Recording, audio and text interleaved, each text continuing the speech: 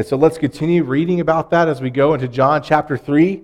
John chapter 3, we're going to be in verses 22 through all the way to the end of 36. And if you're new with us or you're just joining us, we are going through the Gospel of John, and the reason why, because this book was written so that you would believe. Everything that we have in this book, in the Gospel of John that's written, is all about not only the life of Christ, but why is it that we should believe in Him? What is it about Jesus that's different? What is it about Him that is so miraculous and so wonderful and is something that we should be fully invested in? And so as we've gone through this book, we've talked about some of the different ways that God has used John the Baptist, for example, in helping to prepare the way for Jesus as He's entered the scene. We talked about Jesus' first miracle, and we've talked about this conversation He has with Nicodemus, where you can't just be someone who comes up and says a prayer. It's not just doing the right thing. It's not going to church or praying a lot. It's truly being born again, being made brand new, and that only happens through Christ. And then we talked last week, or a couple weeks ago, about one of the most famous passages in all of Scripture, John 3:16, "For God so loved the world that He gave His only begotten Son, whoever believes in Him shall not perish but have eternal life." And talked about that verse and talked about how miraculous and spectacular the gospel truly is. And so now, as we get into the very end of John chapter 3, we're going to be looking at the end of John the Baptist's life. Now, for some of you, that may sound a little stark and a little sad because we're talking about the end of somebody's life, because we're looking not only at the end of his ministry, but shortly after this, John the Baptist is then killed. And so what we have here are really the last words that John the Baptist ever spoke. And so in looking at it, it seems a little sad and daunting to see such a big character that we saw in the beginning of John chapter 1 coming to an end. But my hope for this morning is that you're going to see how John the Baptist lived his life and how John the Baptist chose to end his life.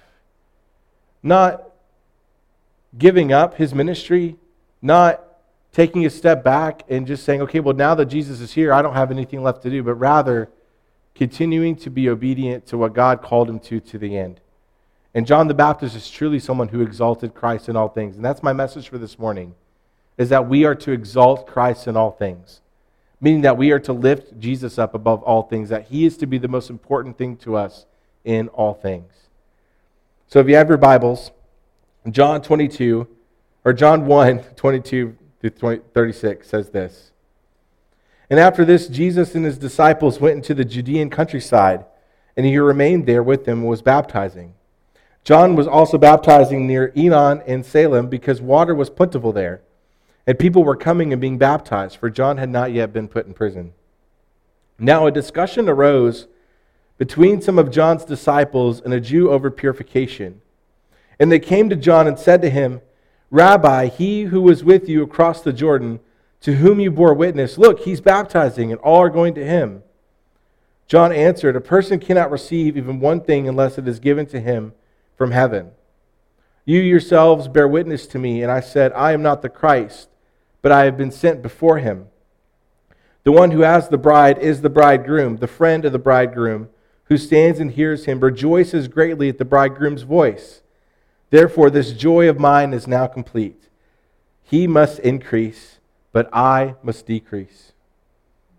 He who comes from above is above all. He who is of the earth belongs to the earth and speaks in an earthly way. He who comes from heaven is above all. He bears witness to what he has seen and heard, yet no one receives his testimony. Whoever receives his testimony sets his seal to this, that God is true. For he whom God has sent utters the words of God, for he gives the Spirit without measure. The Father loves the Son and has given all things into his hand. Whoever believes in the Son has eternal life. Whoever does not obey the Son shall not see life, but the wrath of God remains on him." Will you pray with me this morning? Father, we thank you for today. God, we thank you for your word. Father, we thank you for all the things that we've read and talked about up to this point. God, we're grateful that you, in your sovereignty and your love for us, God, you sent people out before Jesus to prepare the way for him. God, we're grateful for John the Baptist and his ministry. And God, I pray this morning as we look at the way that he responds to those who are frustrated and concerned that his ministry is dwindling, God, I pray that we would adopt an attitude like John the Baptist. Father, not feeding into jealousy or discontentment, but God, that we would look at his humility, and God, look at the way that he put you above all things. And God, I pray that that would be something that we would adopt and put into our own lives. God, that we would see, Father, not only how we should put you above all things, but God, why we should put you above all things. Father, I pray for everyone in this room this morning, God, that you would just work in our hearts, and God, that you would help us to see you and know you, and Father, to recognize why you should be put first in our lives in everything that we do. So God, we thank you for this word.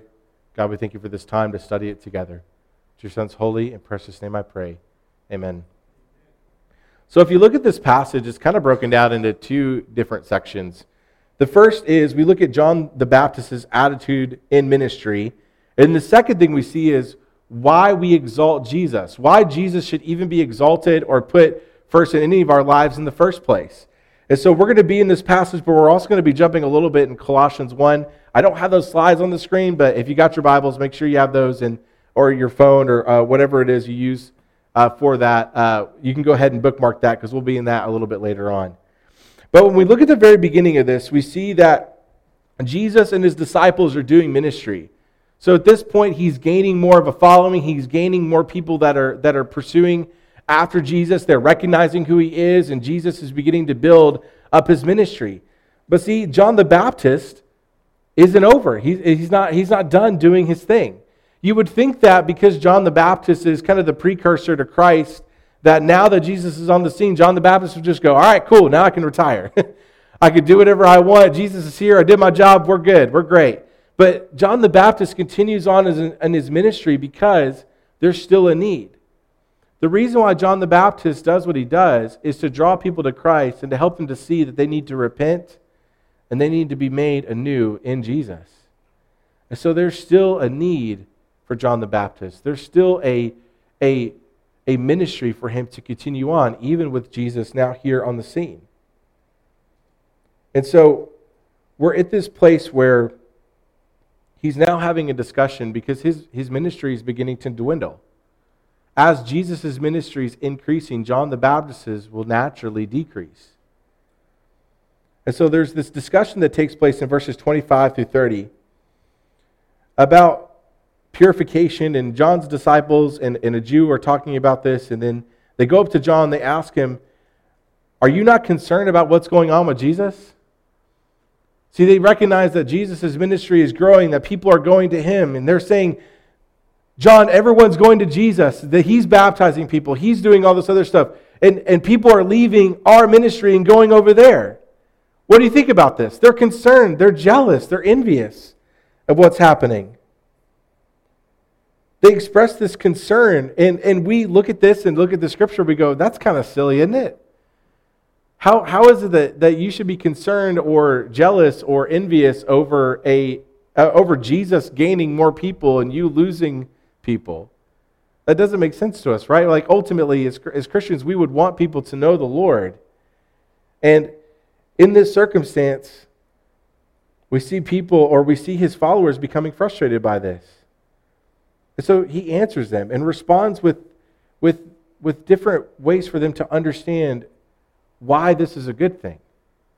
That it's a good thing that Jesus is gaining more followers and John the Baptist is losing him. John the Baptist is becoming irrelevant. And in most circumstances, at least for us, we would become frustrated by that.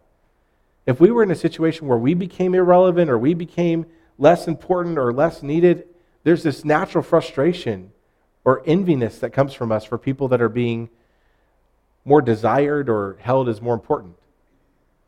But in John the Baptist's case, he answers and gives us this attitude that we should truly adopt in every aspect of our life, because John the Baptist truly knew and understood what it meant to exalt Jesus in everything, even at the cost of his own life.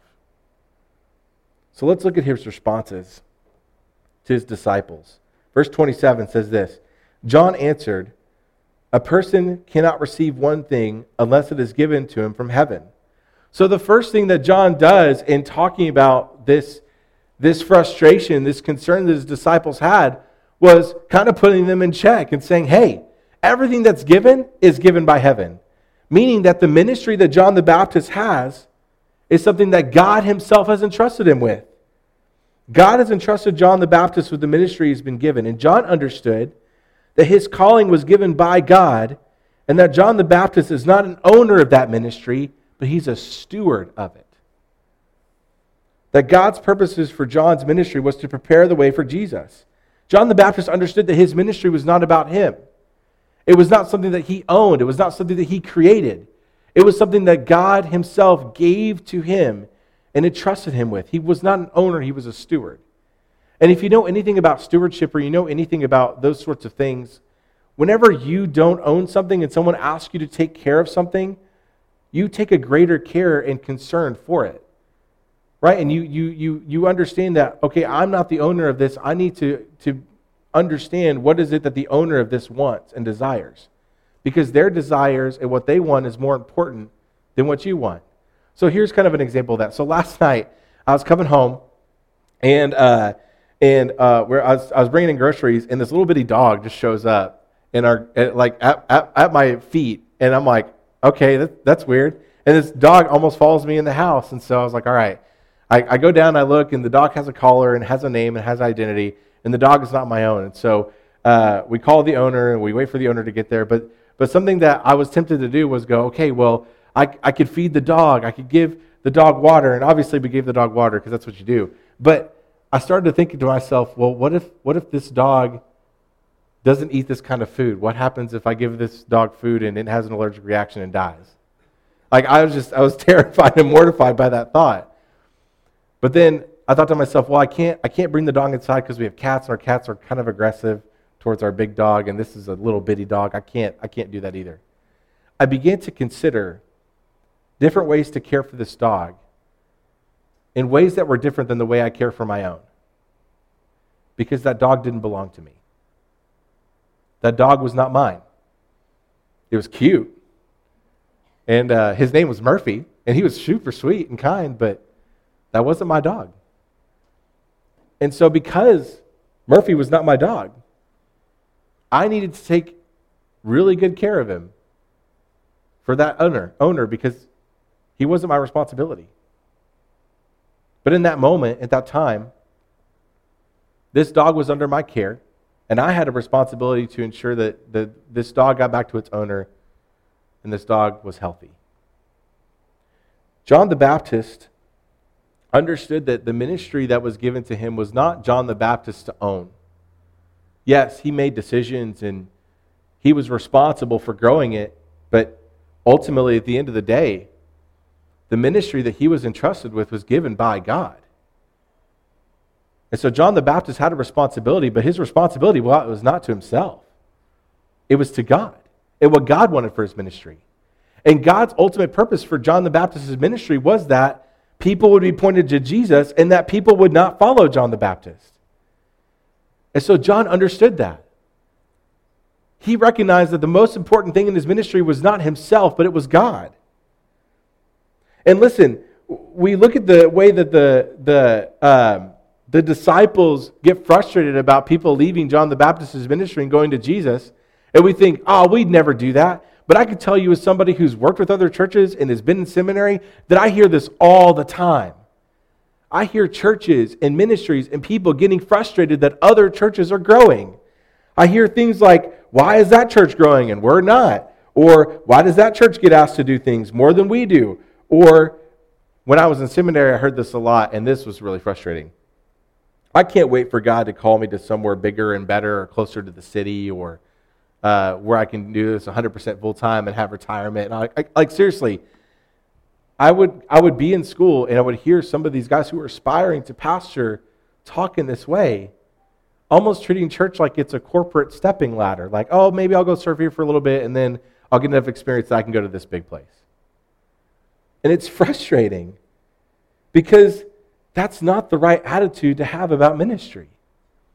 Now, granted, one of the things I said was, Why is that church growing and we're not? I do think there's a level to it where we need to recognize when ministry becomes ineffective and needs to be adjusted. There is a level of that where we have to ask ourselves, if we're not growing, what is it that we are doing that we could be doing differently or better? Right? I think there's a level of that. But then there's another degree where God may be having you lead or serving where you are for a reason. Right? For example, we here at First Baptist Greenland, we have a different area that we minister to than maybe a church like First Baptist Fayetteville. Right? In the heart of Fayetteville, reaching college students in a very super well-populated area. They're going to reach different people. They're going to reach an entirely different kind of person than we will. Right? They're going to reach more college students. They're going to reach people that live in that area. And for us, we're in Greenland. We're going to reach people that are here in this area. But that's not a bad thing. Right? When I was a college student at the BCM, guys, I'll be honest, I got frustrated about this a lot.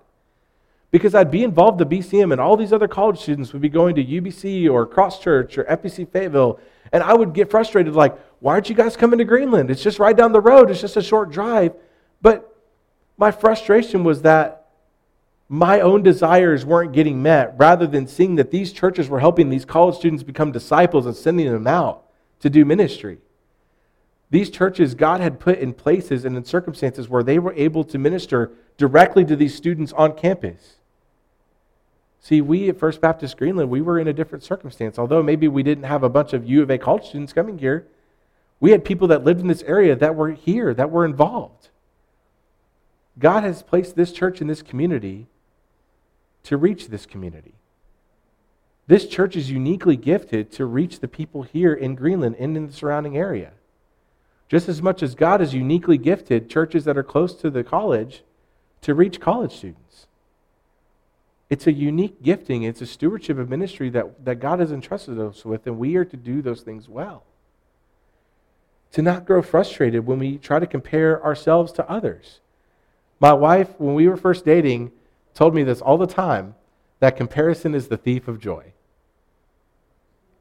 And although we can learn from some other churches and learn to see how we can do ministry better, we need to understand and know that God puts us where we are, when we are, for a reason. And He uses it for His glory and to grow His kingdom.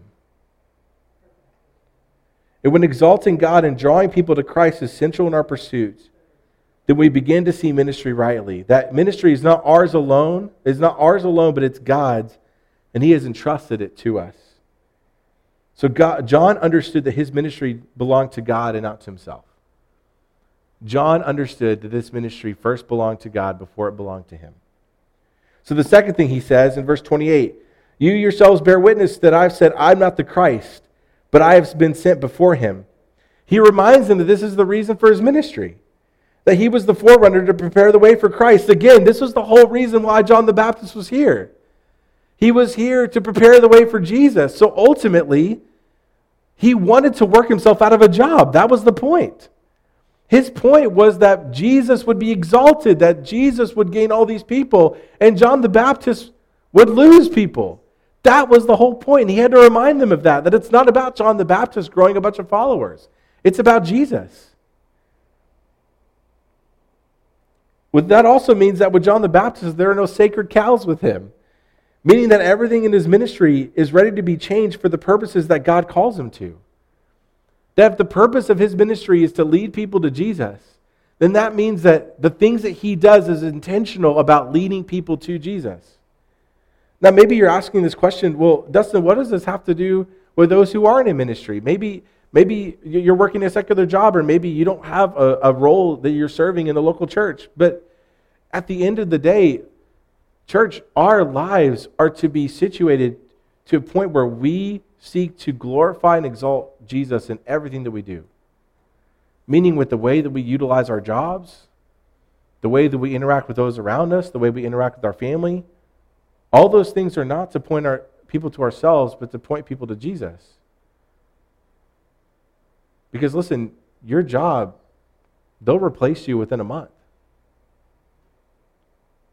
I was reading I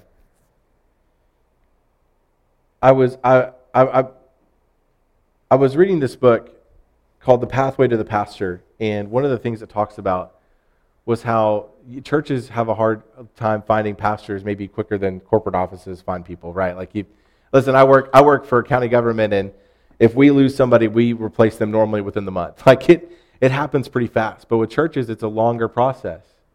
But even then, one of the things it talked about was how pastors will sometimes put their church before their family. And one of the things I read in there that I'll never forget was that a church can always find another pastor. Your family doesn't always get another husband or father. And that hit home, because it's like, I love being here at First Baptist Greenland, and I love pastoring this church. But my first responsibility is to my family, to steward my care and love for them well. And so for you, in your own lives, you are to work on how you can exalt Jesus in where you are now. Maybe you're somebody who's working a secular job, or maybe you're a student at school, whatever the case may be. Your goal should be that you want to exalt Jesus and make him number one in whatever it is you're doing. It changes the way you respond to people. It changes the way you look at your job. It changes the way you look at your family.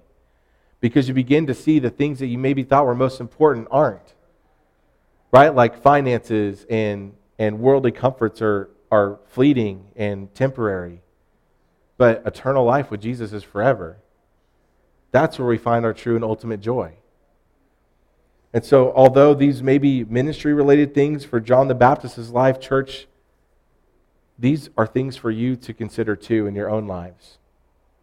God has put you where you are for a reason. God has entrusted you with a level of responsibility with the things that you have in your life, whether it's people, whether it's your job, whether it's your finances, whatever it is, we are to steward those things well for the glory of God. And then, the third thing he does is he uses a wedding illustration to drive his point home. He rejoices as the best man in a wedding does for his friend, the groom. Ministry and living faithfully is not about us, it's about Jesus. This means when we see other churches, ministries, or leaders thriving and leading others to Christ, our reaction should not be sorrow, but joy. That should be our response. And listen, I used to film a lot of weddings. I used to do that as a little side gig, and I don't do that anymore. In case anyone was wondering if I do not. It's not for me anymore. But when I would do it, my focus with my camera was never on the best man. It was never on the best man. Whenever the bride is walking down the aisle, do you think my camera is focused on what the best man is doing? No. My camera is focused on the bride and the groom. Those are the two most important people at a wedding. And in every one of my wedding videos, I had to make sure that no matter what else happened, my camera was focused on those two individuals. Because the wedding is about the unification of a husband and wife getting together in front of the people they love and in front of God to make that covenant complete. And so we have to understand that in the same way with us when it comes to our own lives, is that our lives are not about our own pursuits. It's not about us. It's about God. We are here for only a vapor of time. And at some point, we go home to be with the Lord if we belong to him. And our purpose in our lives now are to be used for his kingdom and his glory. We should be like the best man at a wedding. Or we should be like one of the bridesmaids or one of the groomsmen rejoicing at the marriage of Christ and his church. And then lastly, he gives this famous declaration where he says, he must increase, but I must decrease. We've seen that verse a lot. In verse 30, he must increase but I must decrease. We've seen that maybe on posts, or people talk about how that's one of their main verses, is that he must increase, but I must decrease, meaning that Jesus is more important than myself. But really, when we see John the Baptist talking about that in the context of this conversation with the disciples, what he's saying is that for Jesus' ministry to thrive, he must decrease. Meaning that the relevance and the importance of John the Baptist begins to lower. It begins to be lesser. That doesn't mean that John the Baptist doesn't have a role, but it means that he understands that Jesus is the most important thing in his life.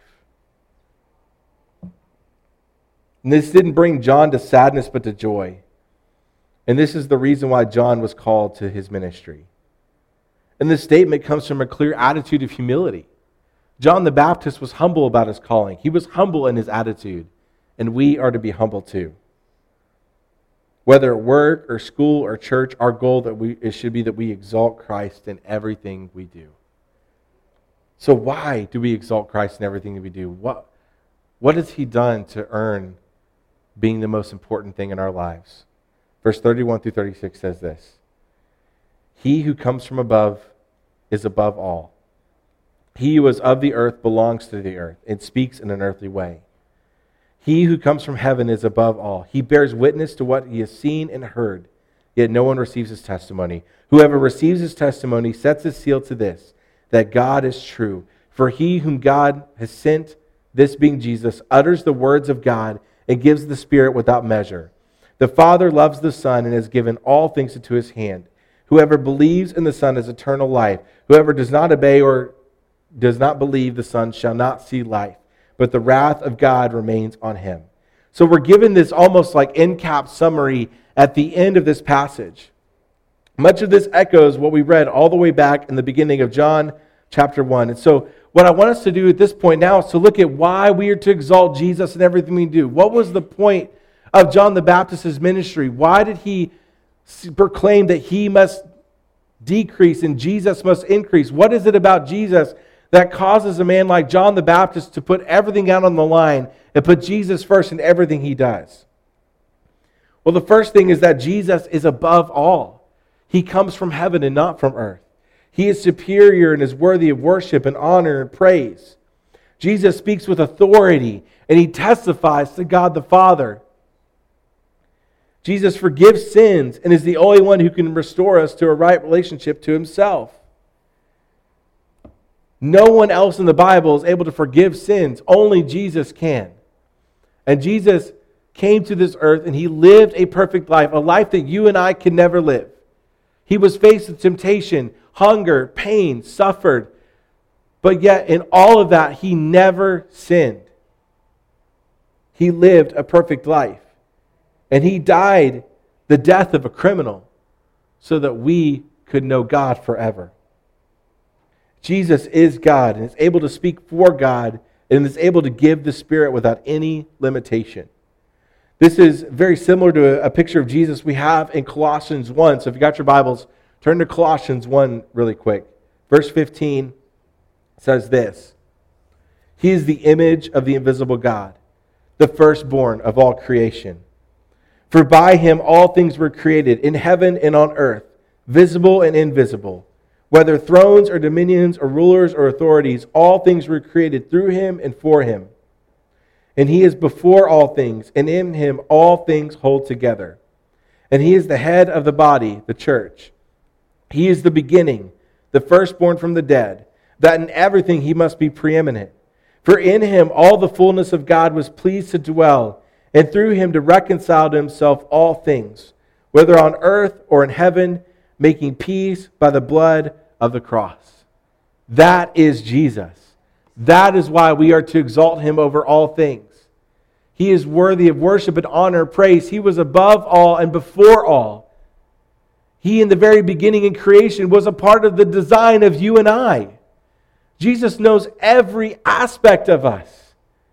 Yet he loves us anyways. He knows every wrong thing that anyone has ever done, yet he loves us anyway. He knew he would be in a world that hated him, yet he loved us anyway.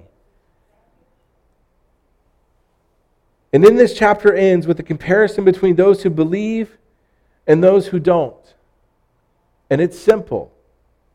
Whoever believes in Jesus has eternal life. Whoever believes this truth and trusts their life with him have eternal life. It's simple.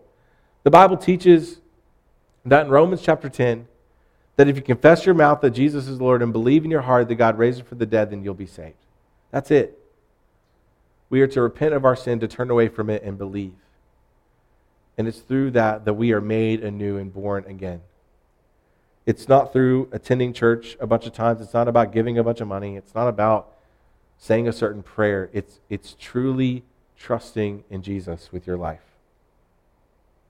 And then whoever doesn't do that, whoever doesn't believe, doesn't have eternal life with him. It's simple. But these things echo back to John 1 when he said, being made children of God, those who believe. Echoing back to John 3 with this conversation with Nicodemus, for you must be born again. Echoing back to John 3:16, for God so loved the world that he gave his only begotten Son. And then Colossians 1 continues with this.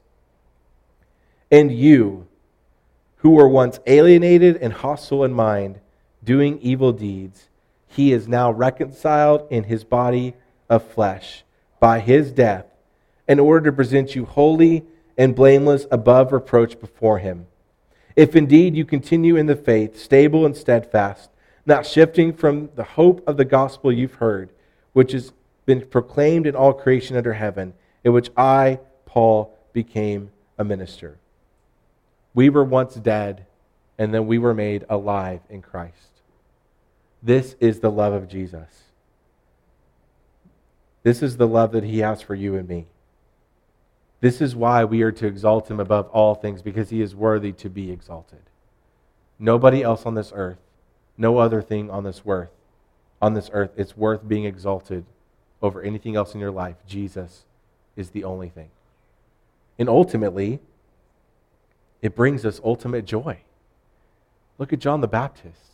He exalted Christ over all things. John the Baptist was literally working himself out of a job, becoming irrelevant, heading towards prison and then death.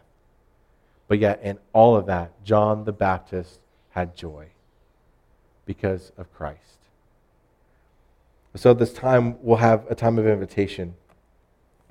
My encouragement for you this morning is that you are to exalt Christ in all things because he is worthy to be exalted.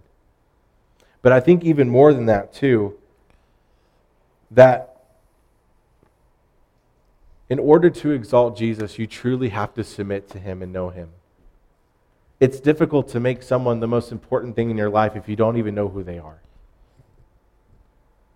And so this morning, as we have a time of invitation and a time of response, my question for you would be, do you truly know Jesus? Have you truly trusted in him? And if so, is he the most important thing in your life, or are you? And maybe you're a Christian this morning, and maybe you've struggled with that. Maybe you're struggling with this idea of discontentment and not finding joy and struggling with humility. My encouragement for you this morning would be to pray, to ask God to change that in your heart, because I know he will. Let's pray, and then we'll have our time of invitation. Lord, I thank you so much for today. God, we thank you for your Son, Jesus. God, we thank you that he is worthy of exaltation. God, that he is above all. God, we pray that you would help our unbelief. God, for anyone in here, Father, who doesn't know you, who has never, God, confessed to their mouth that you are Lord and never truly believed. Father, their life has never been changed by you. God, they've never shown true repentance. God, I pray that you would change that. God, I pray that you would work in their hearts. God, I pray that they would follow after you. Father, I pray for anyone in this room, God, that would profess faith in Christ, but God has just been struggling. God, maybe they've been struggling with discontentment or struggling with what it means to put you first or struggling with idols, God, whatever it may be. Father, I pray that you would work in their hearts. God, give them encouragement. God, help them to see you in their lives and the way that you work. And God, I pray that they would trust you. And Father, seek to honor and glorify you in everything that they do with their life. So Father, we thank you for this time. We thank you for your word. We thank you for your Son. It's in his holy and precious name we pray. Amen.